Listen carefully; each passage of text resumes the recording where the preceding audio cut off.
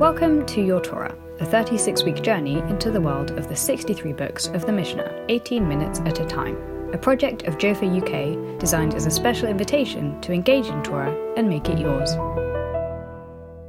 This episode of Your Torah is dedicated by Rabba Sara Hurwitz to Dina Brower for this incredible initiative, and to all women passionate about Torah, for all the wisdom that they bring to our communities. Hello everyone, my name is Rabba Sara Hurwitz. I am co-founder and president of Yeshivat Maharat, the first institution to ordain Orthodox women as clergy. And I have the joy and honor of knowing Dina Brower since she became a student almost 4 years ago. And I'm looking forward on being on this journey with all of you and with her as we study Mishnah together, leading up to her graduation. I am going to be introducing Seder Moed. Moed means appointed time or festival, and it is probably derived from Sefer Vayikra, the book of Leviticus, chapter 23, verse 2, where it says, Daber el b'nei Yisrael va'amarta elehem mo'adei Hashem asher tekru'u otam mikra'ei kodesh elehem mo'adei. Speak to the children of Israel and say to them, the Lord's appointed mo'adei, holy days, that you shall designate as holy occasions. These are my appointed holy days. The Lord, God, designates a day and makes it holy. And then the Torah goes on to list the biblical holidays of Shavuot, of Pesach, of Yom Kippur, of Rosh Hashanah, and of Sukkot. And indeed, most of the tractate of Moed deals with our calendar, the way we spend our time, by elevating the mundane and making it holy. So here's some facts. The order of Moed consists of 12 tractates. They include Shabbat, Eruvin, Psachim, Shkalim, Yoma, Sukkah, Beitzah, Rosh Hashanah, Ta'anit, Megillah, Moed Katan, and Chagiga. We're going to delve a little more deeply into what each of these are actually about. But what I want to just say is, after reading this list, there are 2 holidays that are actually not associated with a tractate. There is no tractate designated to it. I'll give you time to guess before I tell you a little bit later. All of the tractates in the order of Moed involve major themes that revolve around the calendar. In nearly all cases, the tractates describe the observance of a special appointed day on the calendar. A word about the Jewish calendar. The calendar is based on 3 astronomical phenomena. The rotation of the Earth about its own axis, which is the understanding of how we designate a day. The revolution of the moon around the Earth, which is how we designate a month. And the revolution of the Earth around the sun, which is how we designate and understand a year. The Jewish calendar coordinates all 3 of these astronomical phenomena, and therefore months are either 29 or 30 days, corresponding to the 29.5-day lunar cycle. Years are either 12 or 13 months, corresponding to the 12.4-month solar cycle. And in the 4th century, Hillel II established a fixed calendar based on mathematical and astronomical calculations. This calendar, still in use today, standardized the length of months and the additions of months over the course of 19-year cycles so that the lunar calendar realigns with the solar system. By the time of the Mishnah, the rabbis could calculate the lunar months precisely, but the calendar was still set according to the ancient tradition of relying on witnesses citing the new moon. Many of the Mishnayot in tractate Rosh Hashanah help us understand how each holiday is designated in a particular month. Each new month was determined by the sighting of a new crescent moon, with 2 eyewitnesses required to testify to the Sanhedrin to having seen the new lunar crescent at sunset. As it says in the Mishnayot of Rosh Hashanah, chapter 1, number 7, Av ubeno shera'u et hachodesh yelchu. If a father and a son saw the moon, they must both go to the court. That will take their testimony to potentially confirm the sighting and ratify the new month accordingly. And before Hillel II standardized the calendar, people had to let others know the date of a holiday through a system of messengers and fires. Again, in Rosh Hashanah, chapter 2, Mishnah 1, Barishona hayu masein masuot. Mishekelkelu hakutim At first, bonfires were lighted on the tops of the mountains to transmit the appearance of the new moon. But when the Kutians or the Samaritans corrupted the process, it was ordained that messengers should be sent out. And so messengers were sent out. Al shisha chadashim hashluchin yotziin al Nisan mipnei haPesach. On 6 months, messengers go out. On Nisan, because of Pesach. On Av, because of the fast. On Elul, because of Rosh Hashanah. On Tishrei, to correct for the festivals. On Kislev, because of Hanukkah. On Adar, because of Purim. And when the temple existed, they also went out on Iyar because of the little Pesach, of Pesach Katan. The inability of messengers to reach communities outside of Israel before the mid-month, right before Rosh Hashanah. Rosh Hashanah is the first of the month, not in the middle of the month.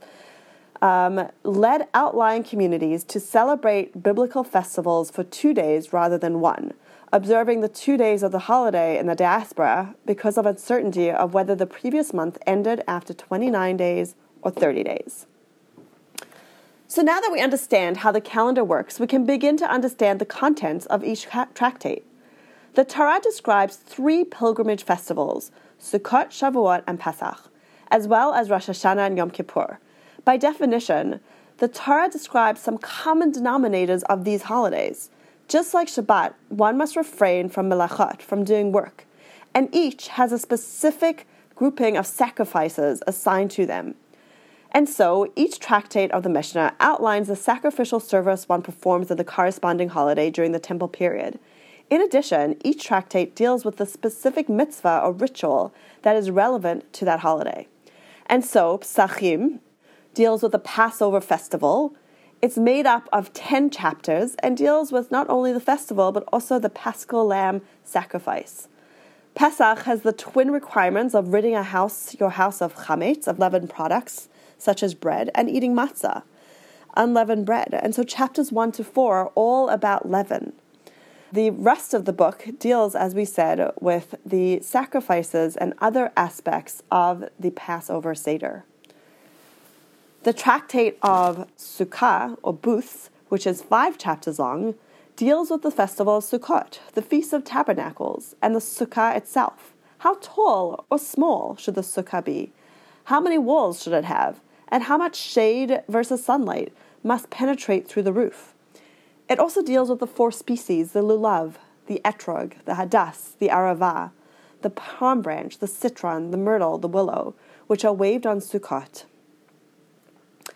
Chagiga is probably the shortest tractate in Seder Moed, just 3 chapters long, deals with festival offerings.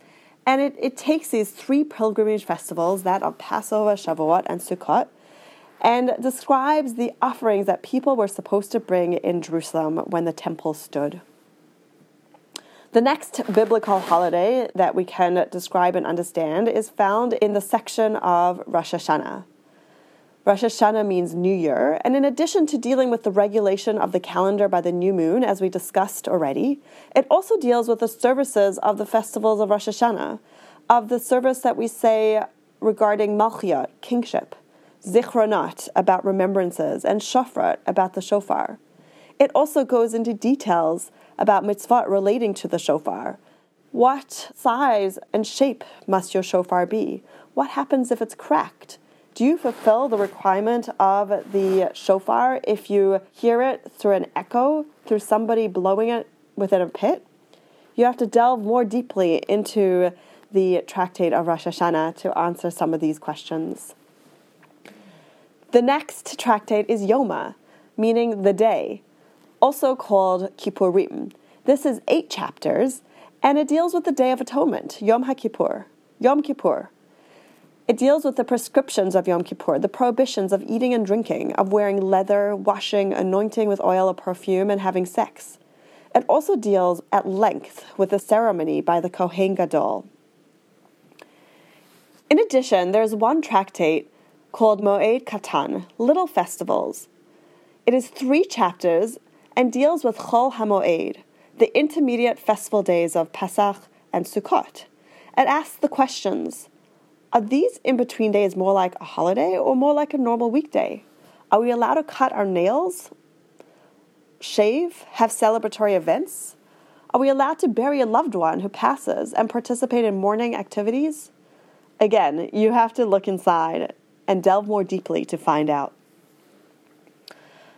I want to pause here to point out that although these Mishnayot deal with the ways the holidays was practiced in the temple period, by the time of the compilation of the Mishnah, the temple in Jerusalem no longer existed, and Rabbinic Judaism had already begun to make its shift from a religion of sacrifices to a synagogue and home-based religion.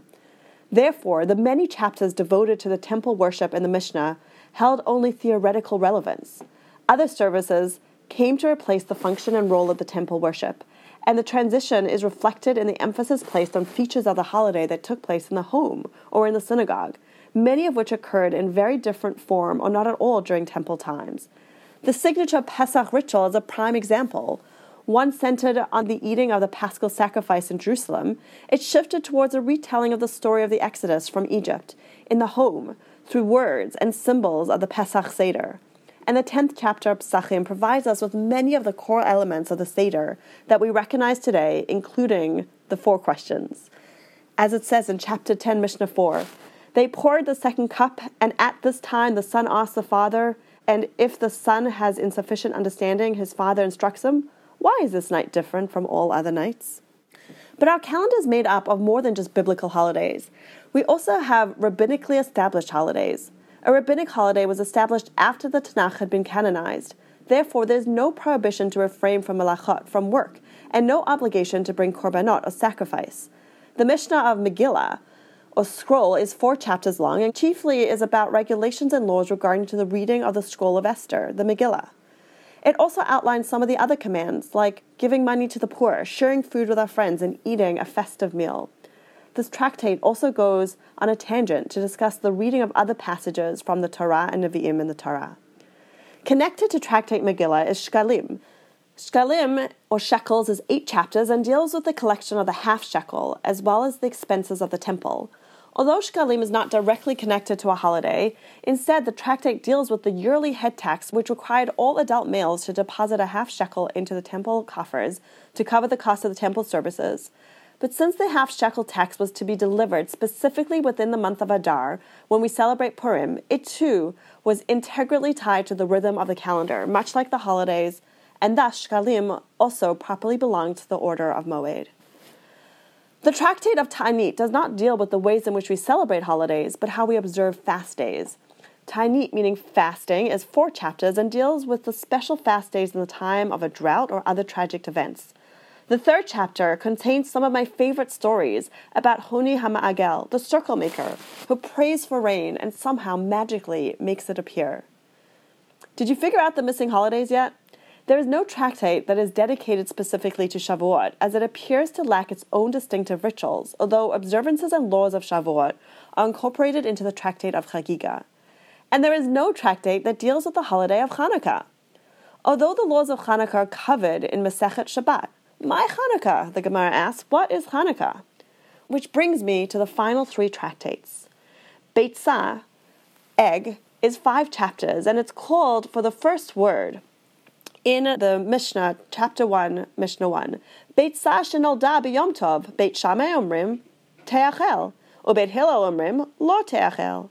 If an egg was hatched on a festival, Beit Shammai says it may be eaten, and Beit Hillel says it may not be eaten. And so begins a set of laws that outline the prohibition of observing the biblical holidays, how one can prepare for and cook for the holiday, as distinguished from the 39 malachot, the 39 prohibitions of Shabbat. Which brings us to the section of Shabbat. One may say that Shabbat is out of place in Seder Moed. Moed is about holidays, and yet Shabbat is the quintessential holiday of time. It is a symbol of freedom. When we were slaves in Egypt, we had no control over our time. We had to do and be where we were told.